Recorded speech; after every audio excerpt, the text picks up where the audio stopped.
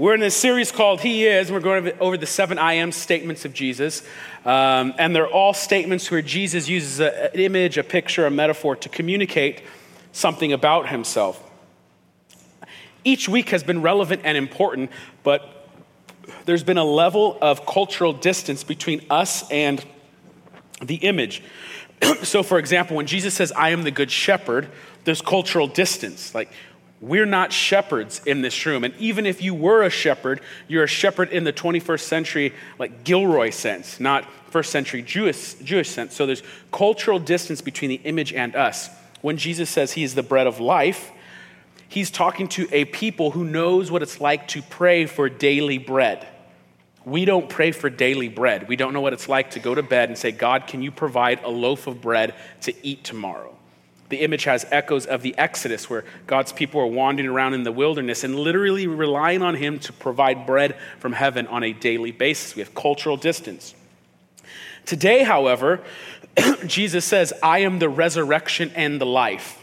And that is the antithesis, the opposite of death. And death is the great existential threat, the great existential enemy that is constantly looming over all of our heads. No one in this room escapes it. This is kind of crazy, because what else is there in shared humanity where there's something that terrifying, that scary, that every single person will have to go through? Unless Christ returns, you will have to look death in the eye. You'll have to deal with it. And even though you're not there yet, we already experience and taste the potency of death when we lose loved ones, those whom we care about. And so death is the enemy that comes for us all. You know, some of us may die from or have to wrestle with cancer or a heart attack or some other illness, but we all have to look death in the eye. And so there's not as much cultural distance, because what it meant to die 2,000 years ago looks a lot like what it means to die now. And in this passage, Jesus is going to tackle that very thing. Now, brief word. Today is going to be a little different than usual. Normally, we take roughly 10 to 15 verses and walk through it at a pretty slow pace, kind of breaking it down. There is a lot of text today, a lot to go over, a lot. And so in one sense, we could break this down into 3 messages or 3 Sundays, but this story is meant to be read as a whole. It's one story, it's complete. And so we don't, you don't want to watch a movie like, hey, we'll watch 20 minutes this week, wait 7 days, we'll watch 40 minutes of it next week. You don't want to do that. So we want to take it all in, but just a heads up, we'll be going at a faster pace than usual. Going to be going through a lot of text, and every so often I'll insert and make some comments so we're all tracking. We got to go through a lot. So on that, let's get started. We're in the Gospel of John, chapter 11. Now a certain man was ill, Lazarus of Bethany, the village of Mary and her sister Martha. It was Mary who anointed the Lord with ointment and wiped his feet with her hair, whose brother Lazarus was ill. So the sisters sent to him, saying, Lord, he whom you love is ill. So you kind of see what's going on here. Jesus is friends with Mary, Martha, Lazarus. He loves them. They're good friends. Lazarus gets sick, and they send people to Jesus. You know, Jesus, your friend, the one whom you love, is sick. Did you get the hint? No, you're always, Jesus, you're talking about your Father's power. You kind of got this superpower thing going on. We'd sure love for you to come down because Lazarus is sick and you love him. So come on down and do what you always do, Jesus. But when Jesus heard it, he said, this illness does not lead to death. It is for the glory of God, so that the Son of God may be glorified through it. Now Jesus loved Martha and her sister and Lazarus. Verse 6. So when he heard that Lazarus was ill, he stayed 2 days longer in the place where he was. Did you catch that? Doesn't make sense. If you were to hear that a loved one is sick, if you hear that, and in this sense, as soon as you get that news or when you get that news, you expect the text to say, and then Jesus immediately left what he was doing to go be with his friend Lazarus whom he loved. It's like what you do. Okay, so-and-so sick. Okay, I got to get a plane ticket. I got to do this, but I'm going to be there as soon as I can. Tell them I'm on my way. Jesus hears his friend is sick to the point of death, and he's like, I need to stay here 2 days longer. It's bizarre. It's mysterious. It's the opposite of what you would expect. Then after this, he said to the disciples, let us go to Judea again. The disciples said to him, Rabbi, the Jews were just now seeking to stone you, and you're going to go there again? Jesus answered, are there not 12 hours in the day? If anyone walks in the day, he does not stumble, because he sees the light of this world. But if anyone walks in the night, he stumbles, because the light is not in him. One important note. In John's gospel, he is going to talk a lot about the Jews who want to kill Jesus. Now, a bad interpretation of this historically has led to anti-Semitism, because in John's gospel, he talks a lot about the Jews wanting to kill Jesus. So you can get this sense the Jews are the bad guys of the stories and they want to kill Christ.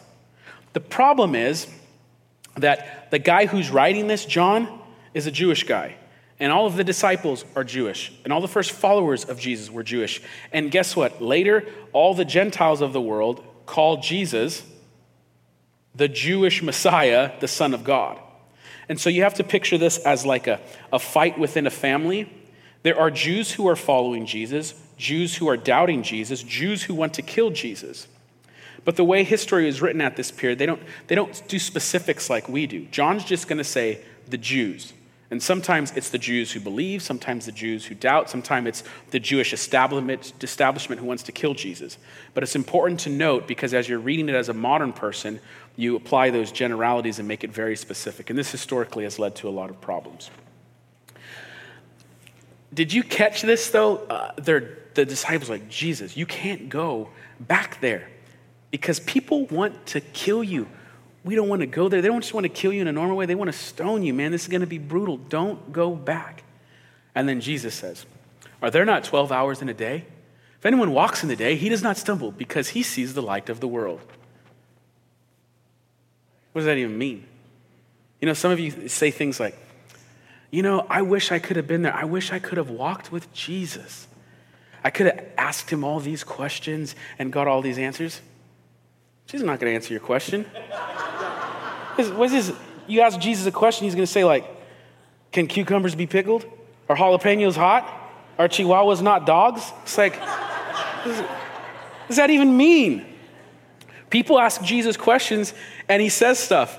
And half the time, he even lets his disciples know, I'm speaking to them in parables and riddles because I want to confuse them. I don't want them to know. So this is like, you got to imagine the disciples, they're going to kill you over there. We could get hurt. Are there not 12 hours in a day? Jesus speaks in riddles and parables on purpose. And sometimes he's doing that to keep information hidden. And sometimes he actually wants to communicate truth, but he's doing it in a way that only the people he wants to know the truth will hear the truth.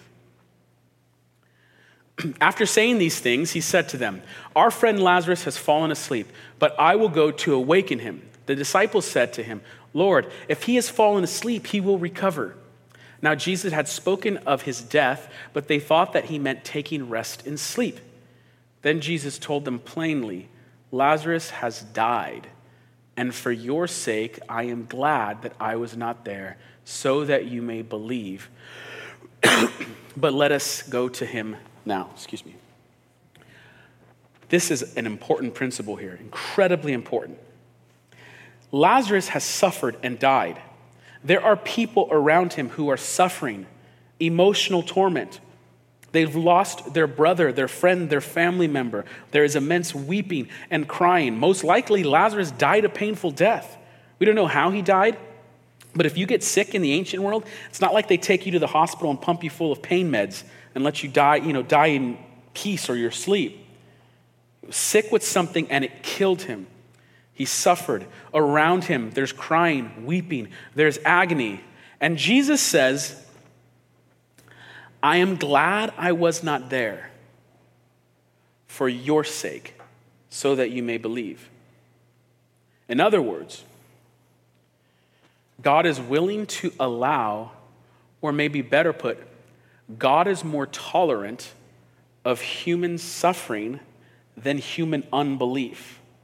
The greater enemy to your soul is not necessarily pain, but your unbelief. And so God will allow temporary pain in order that you might believe. Now that's hard for many people to understand, but some of you know this.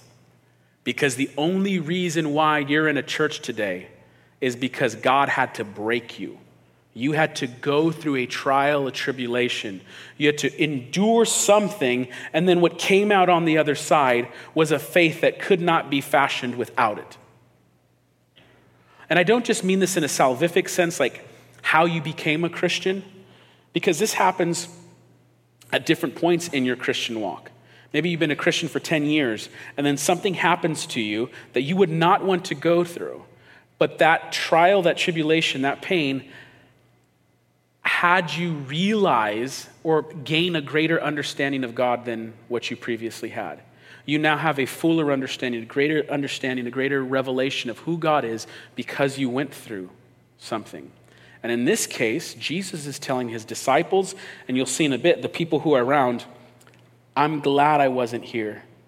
I'm glad all of this occurred, not because I like pain, not because I like suffering, but it's more important that you learn to believe and know exactly who I am. This is great. So Thomas, called the twin, said to his fellow disciples, "Let us all go that we may die with him." Now, this isn't like a faithful Thomas. This isn't like, and then Thomas, the most faithful of all the disciples, said, "If he's going to die, I will die with him." He's the doubting guy. He's the skeptical guy. This is like sarcasm, you know? Okay, let's all die since he wants to die. He's the skeptic. And this is some of you in the room, which the fact that Thomas is a disciple should be incredibly encouraging for us, right? Because when Jesus chooses his 12 disciples, he chooses a doubting skeptic. He invites the skepticism along. And Thomas remains skeptical until the very end. He believes enough to sort of follow. Like he goes with Jesus. He believes enough to follow, but not enough to get off the fence and actually go all in. And many of us are in that position today. You may be here because your spouse brings you. If I was speaking in a youth group, I'd be saying, you know, I know some of you dudes here, you're not Christian. You just like so-and-so. You think she's cute. And so you're doing this Christian thing to try to, hook up. It's not going to work out. Actually, okay. Okay, yeah, I'll say it. Some of you, it sort of did. Like you met in youth group and you really weren't a Christian, but through the process you ended up becoming a Christian. Has that happened to anybody? I told you it never works. We got one person. Anyone, like you started dating someone who was a Christian and you weren't, and somehow, somewhere along the line, you ended up getting saved? Anybody? Okay, so 1, 2, great, thank you. All I needed was 1 or 2. So to show you, statistically, it's a bad idea. The Bible says don't do it. Bad idea. But sometimes, who was the Christian first, Jamie? Matt was? Dang, okay. So it works out sometimes. I didn't expect that.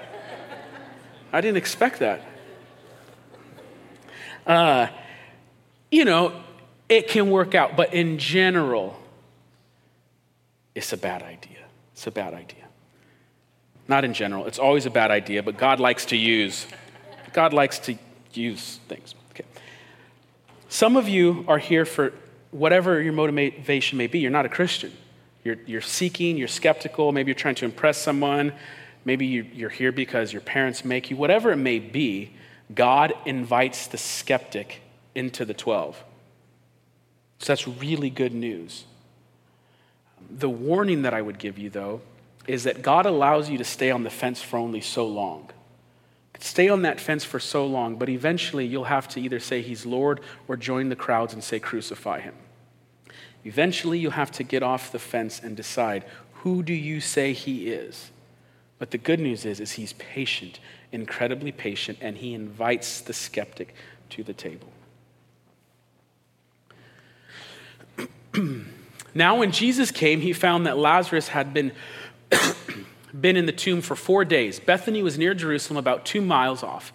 And many of the Jews had come to Martha and Mary to console them concerning their brother.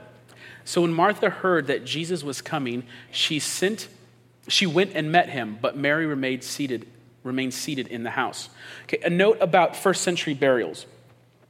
Lazarus he's going to be wrapped up in linen, like tight, like a mummy, so he can't move. He's going to be put in a small cave and have a big boulder put in front of it. They would leave the dead person there for roughly a year, and then after the year was done, they would go in, and that gave time for the flesh to decay and fall off, and they would collect the bones, then put them in a little bone box, and they'd put that bone box in another location, more often than not with other family members. So what's occurring right now is the process where Lazarus is bound, and this is important because Jews, for their cleanliness laws, didn't want a body to remain dead in the open. So the day someone died, they were wrapped up and put in the cave. So you can tell where the story is going. It's not a spoiler. Jesus is going to bring Lazarus back from the dead. But it's not as if, maybe Lazarus, they thought he was dead. He was asleep for 2 days, and then, he woke up sometime after. No, the day he dies, they wrap him tightly. You could not get out of this thing. You're stuck. And then this is 4 days after that. And the idea was that his family would return to that tomb a year later and collect his bones and put in a bone box.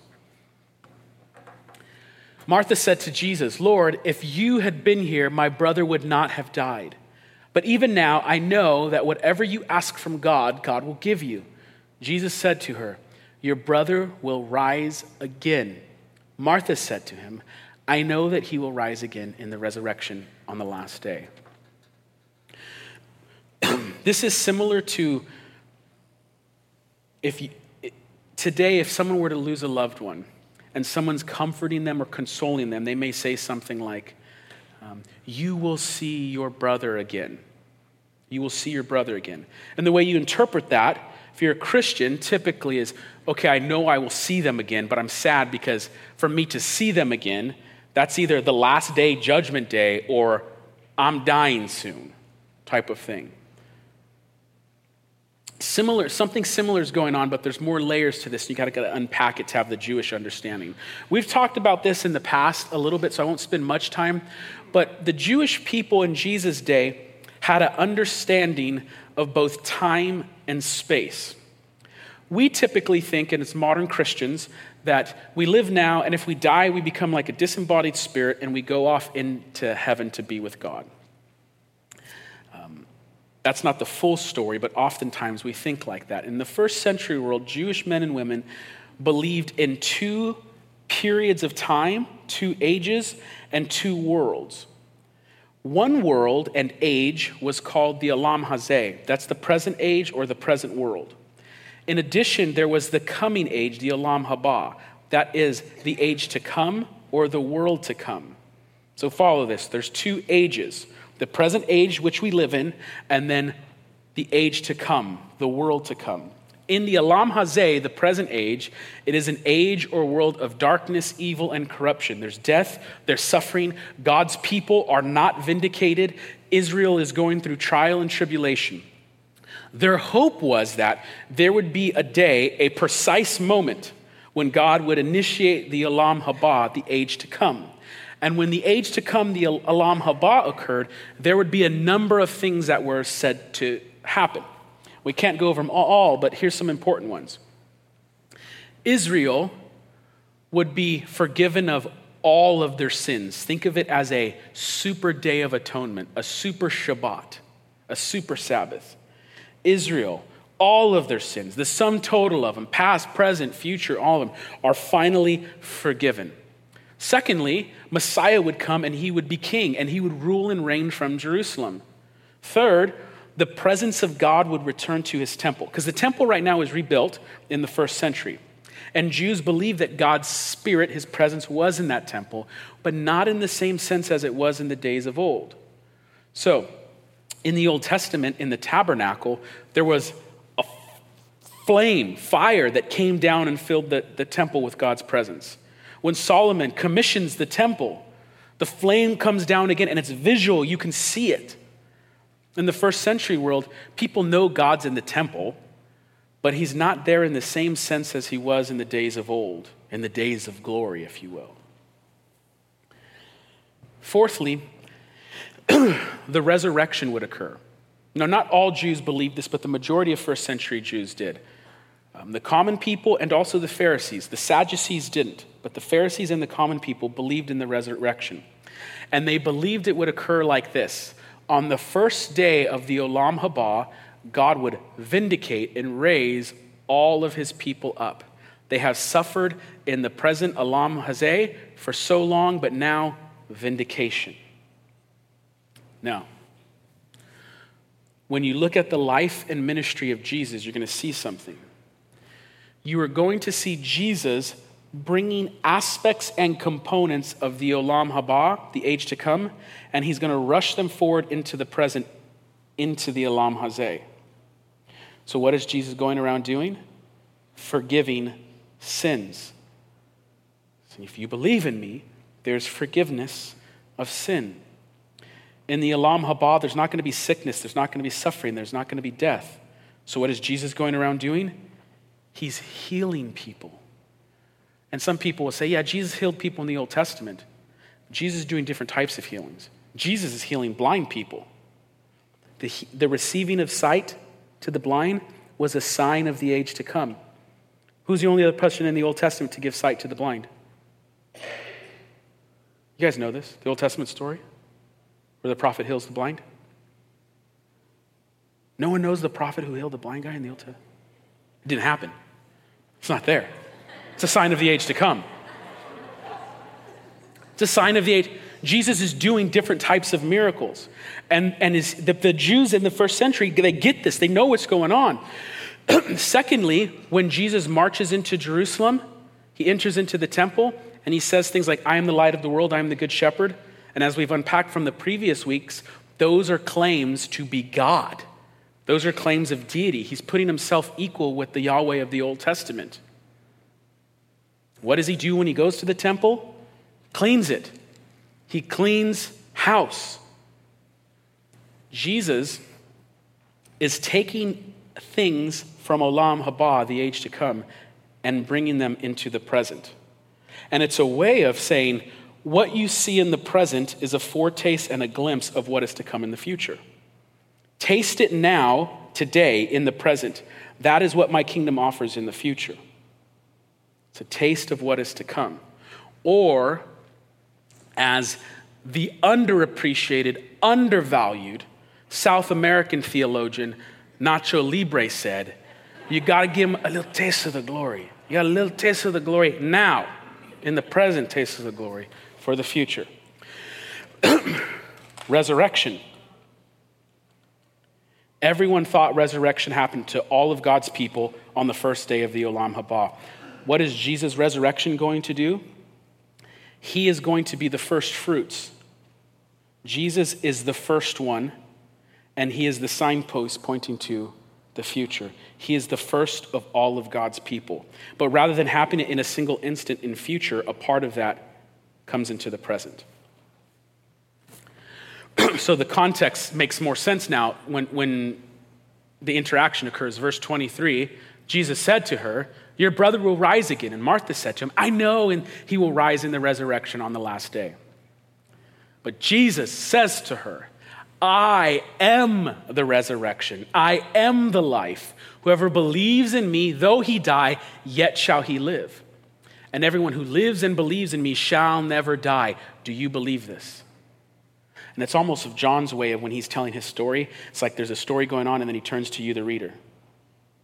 Do you believe this? Do you believe it? She said to him, yes, Lord, I believe that you are the Christ, the Son of God who is coming into the world.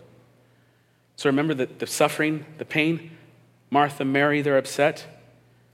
There's that trial, but now what's occurring?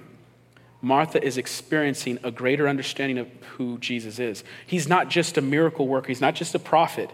He is the resurrection. He is the life. He is the Christ, the Son of God, who is coming into the world. When she had said this, she went and called her sister Mary, saying in private, "The teacher is here, and he is calling for you." And when she heard it, she rose quickly and went to him. Now Jesus had not yet come into the village, but was still in the place where Martha had met him. When the Jews who were with her in the house, consoling her, saw Mary rise quickly and go out, they followed her, supposing that she was going to the tomb to weep there. Now when Mary came to where Jesus was and saw him, she fell at his feet, saying to him, "Lord, if you had been here, my brother would not have died."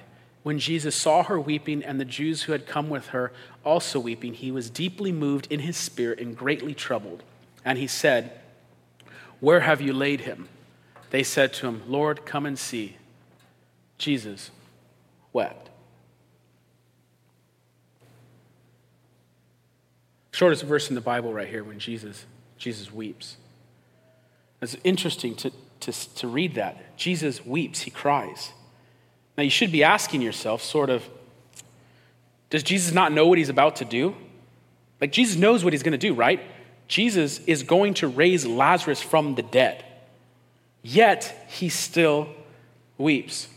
There's some other words describing Jesus' emotional state: greatly troubled, deeply moved. And in a sense, those Greek words he is like a troubled spirit. He's frustrated, he's angry, but he's also sad. He's all of those emotions at the same time. And probably because there's some people there that are trying to trap him, some people that want to kill him, some people that just want to see a miracle for a miracle's sake, and then some people are genuinely suffering. So he's like overwhelmed with the emotions, and it ends with him weeping. Weeping even though he knows what he's about to do.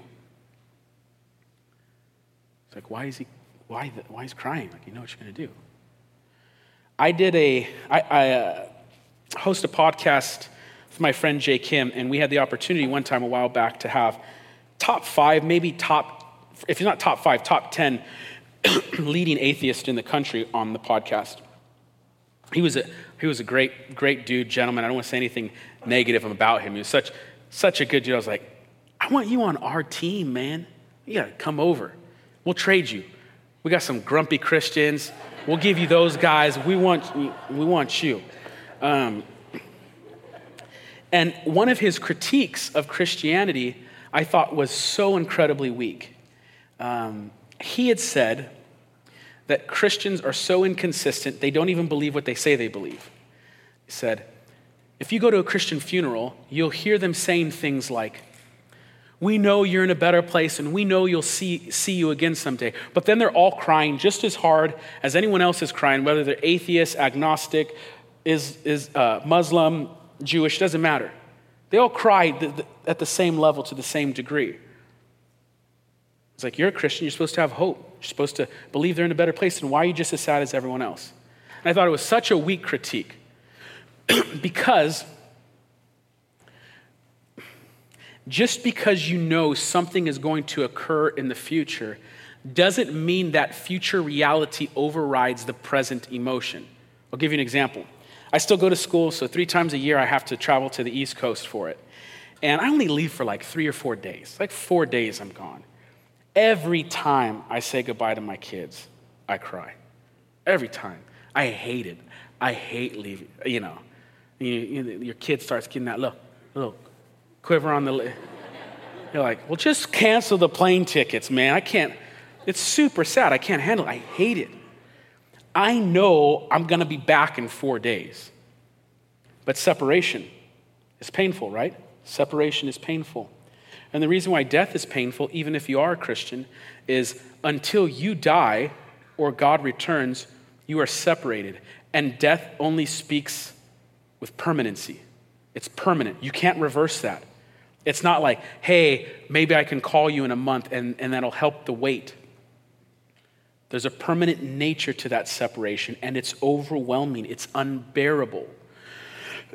And so just because you know one day I will see you again doesn't mean it overrides it. So I thought it was such a ridiculous critique. And in this case, Jesus is having all of these emotions. He knows Lazarus suffered. He knows the people are crying. He knows the agony. He knows all of that, and he weeps.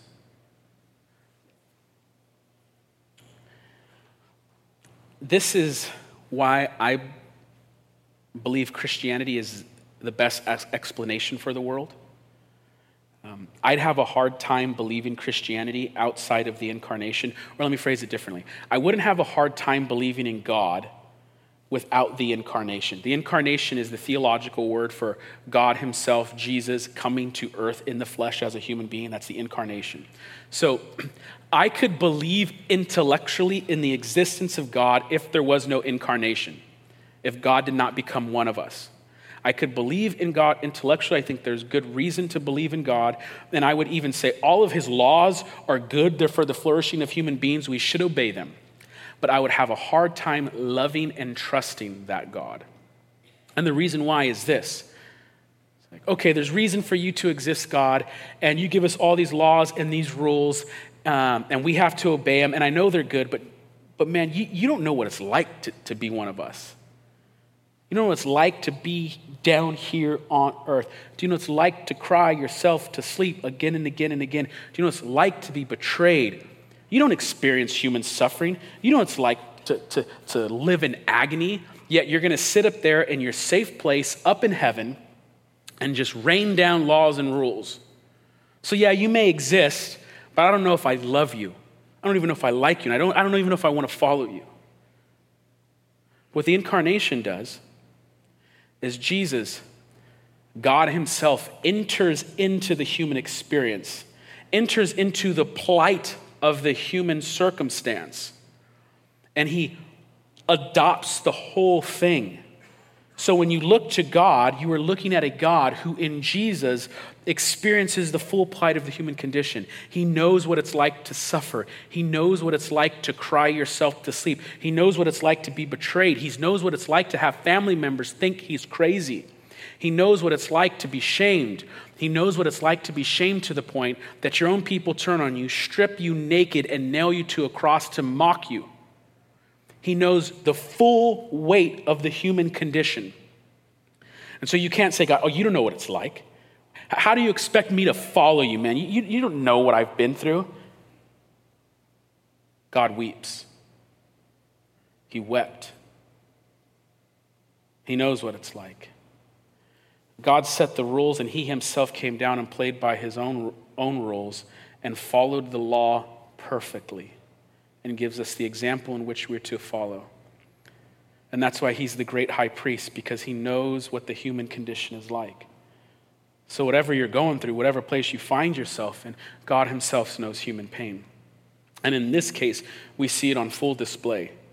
Not in the cross wherein there's physical pain, but Jesus is weeping over the emotional pain of his friends whom he loves. Then Jesus, deeply moved again, came to the tomb. It was a cave, and a stone lay against it. Jesus said, "Take away the stone." Martha, the sister of the dead man, said to him, "Lord, by this time there will be an odor, for he has been dead 4 days." Jesus said to her, "Did I not tell you that if you believed, you would see the glory of God?" And again, John is looking at you. Do you not know what I told you? If you believe, you will see the glory of God.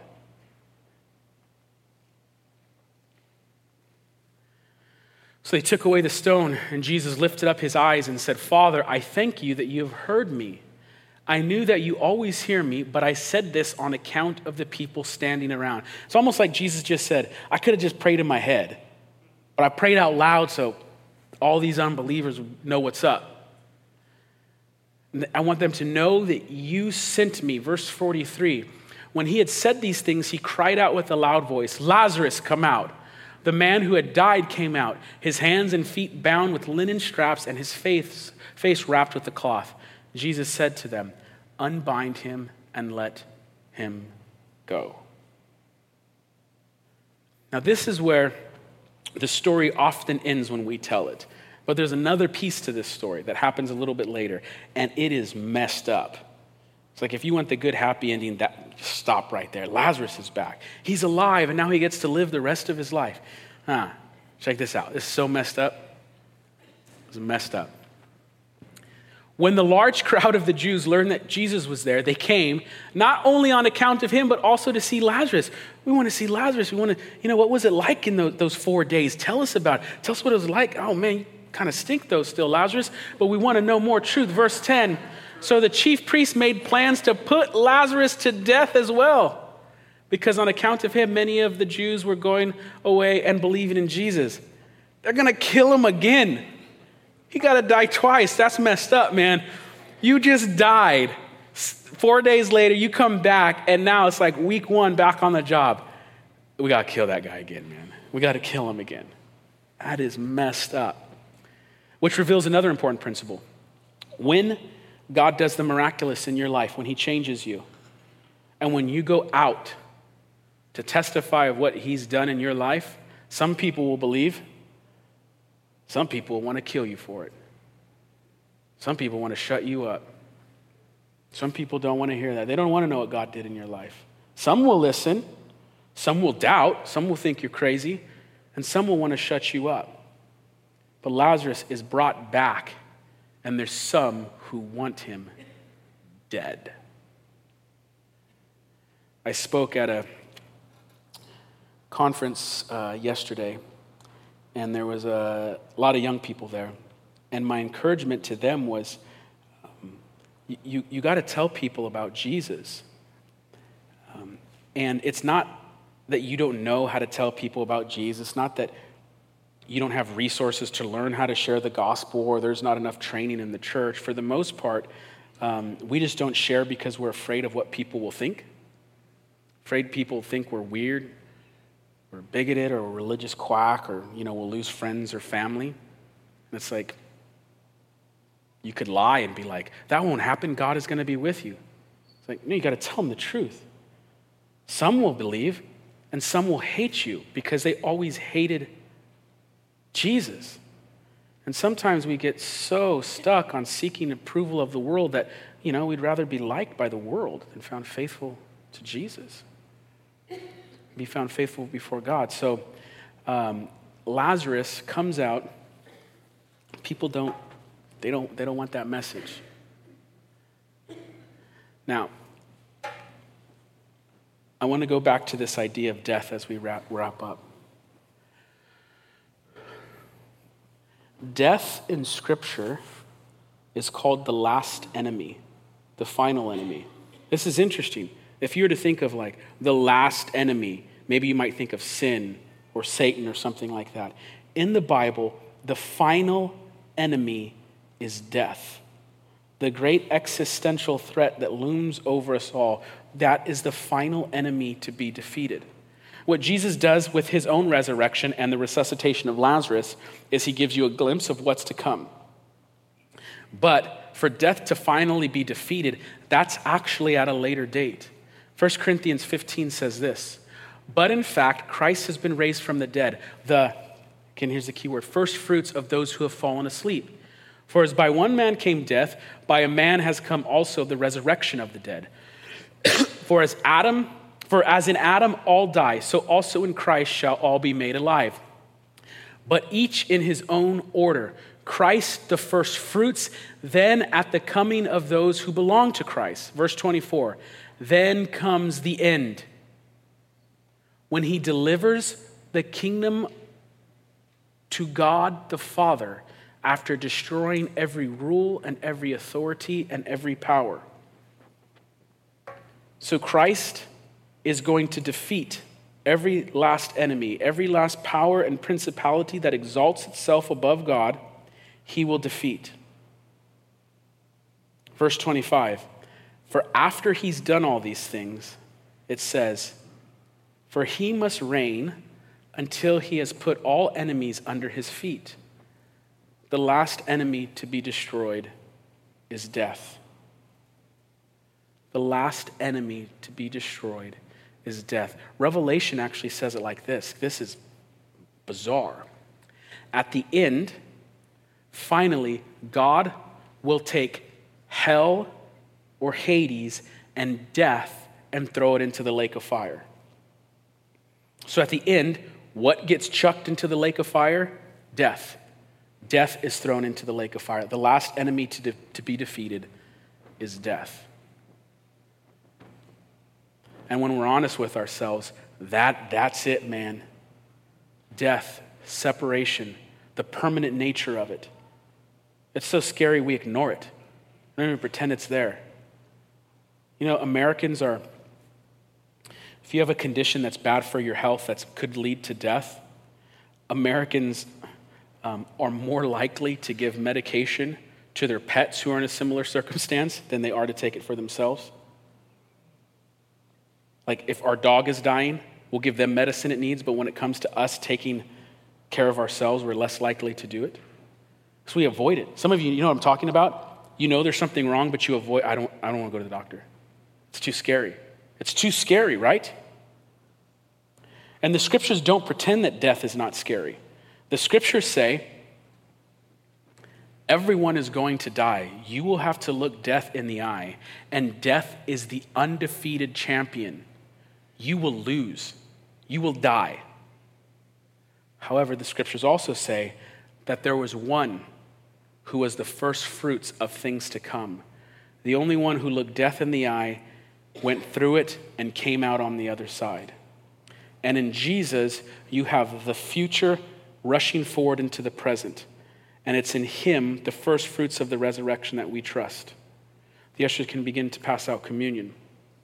And now as Christians, we don't talk about Olam Haba, we talk about the new creation. And what's in the new creation? Forgiveness of sins, Jesus Christ reigning. And also, the scriptures say what? There will be no more suffering, no more war, no more famine, no more death. And God will dwell with his people. There will be no need for a temple, for God will live with his people once again.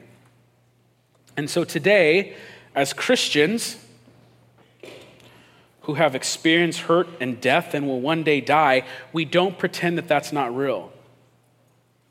We don't pretend it's not scary. But as Christians, we look death in the eye and look at it a little differently than the rest of humanity. Because we know someone has defeated the so-called undefeated champion. And Christ will return, and one day, what the Father did for the Son, he will do for us and raise us up again. The question for you today is, do you believe this? Jesus says, I am the resurrection and the life. If you believe in me, you'll not die. And so as we prepare for communion, I'd just like us to prepare our hearts and our minds.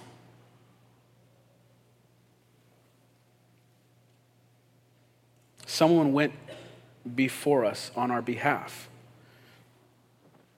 That's what the bread is. The bread is Jesus saying, this is my body broken for you.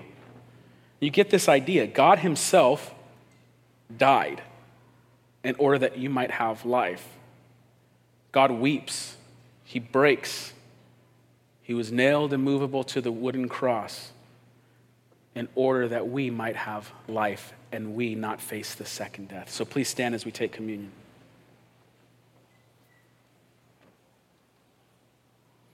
On the night Jesus was betrayed, on the night he was handed over, by the night his people mocked him, laughed at him, on the night his best friends fell asleep instead of keeping watch, on the night he was beaten, he says, this is my body broken for you.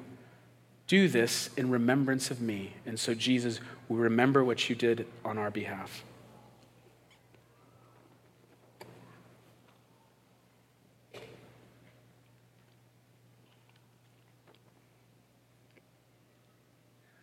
Jesus says, this is the blood of the new covenant. When you take this, you promise to proclaim my death and resurrection until I return. And so today, in the present age, we declare that we've received a foretaste of the age to come. We trust in the resurrection that occurred 2,000 years ago as the symbol and signpost pointing to our own vindication and resurrection.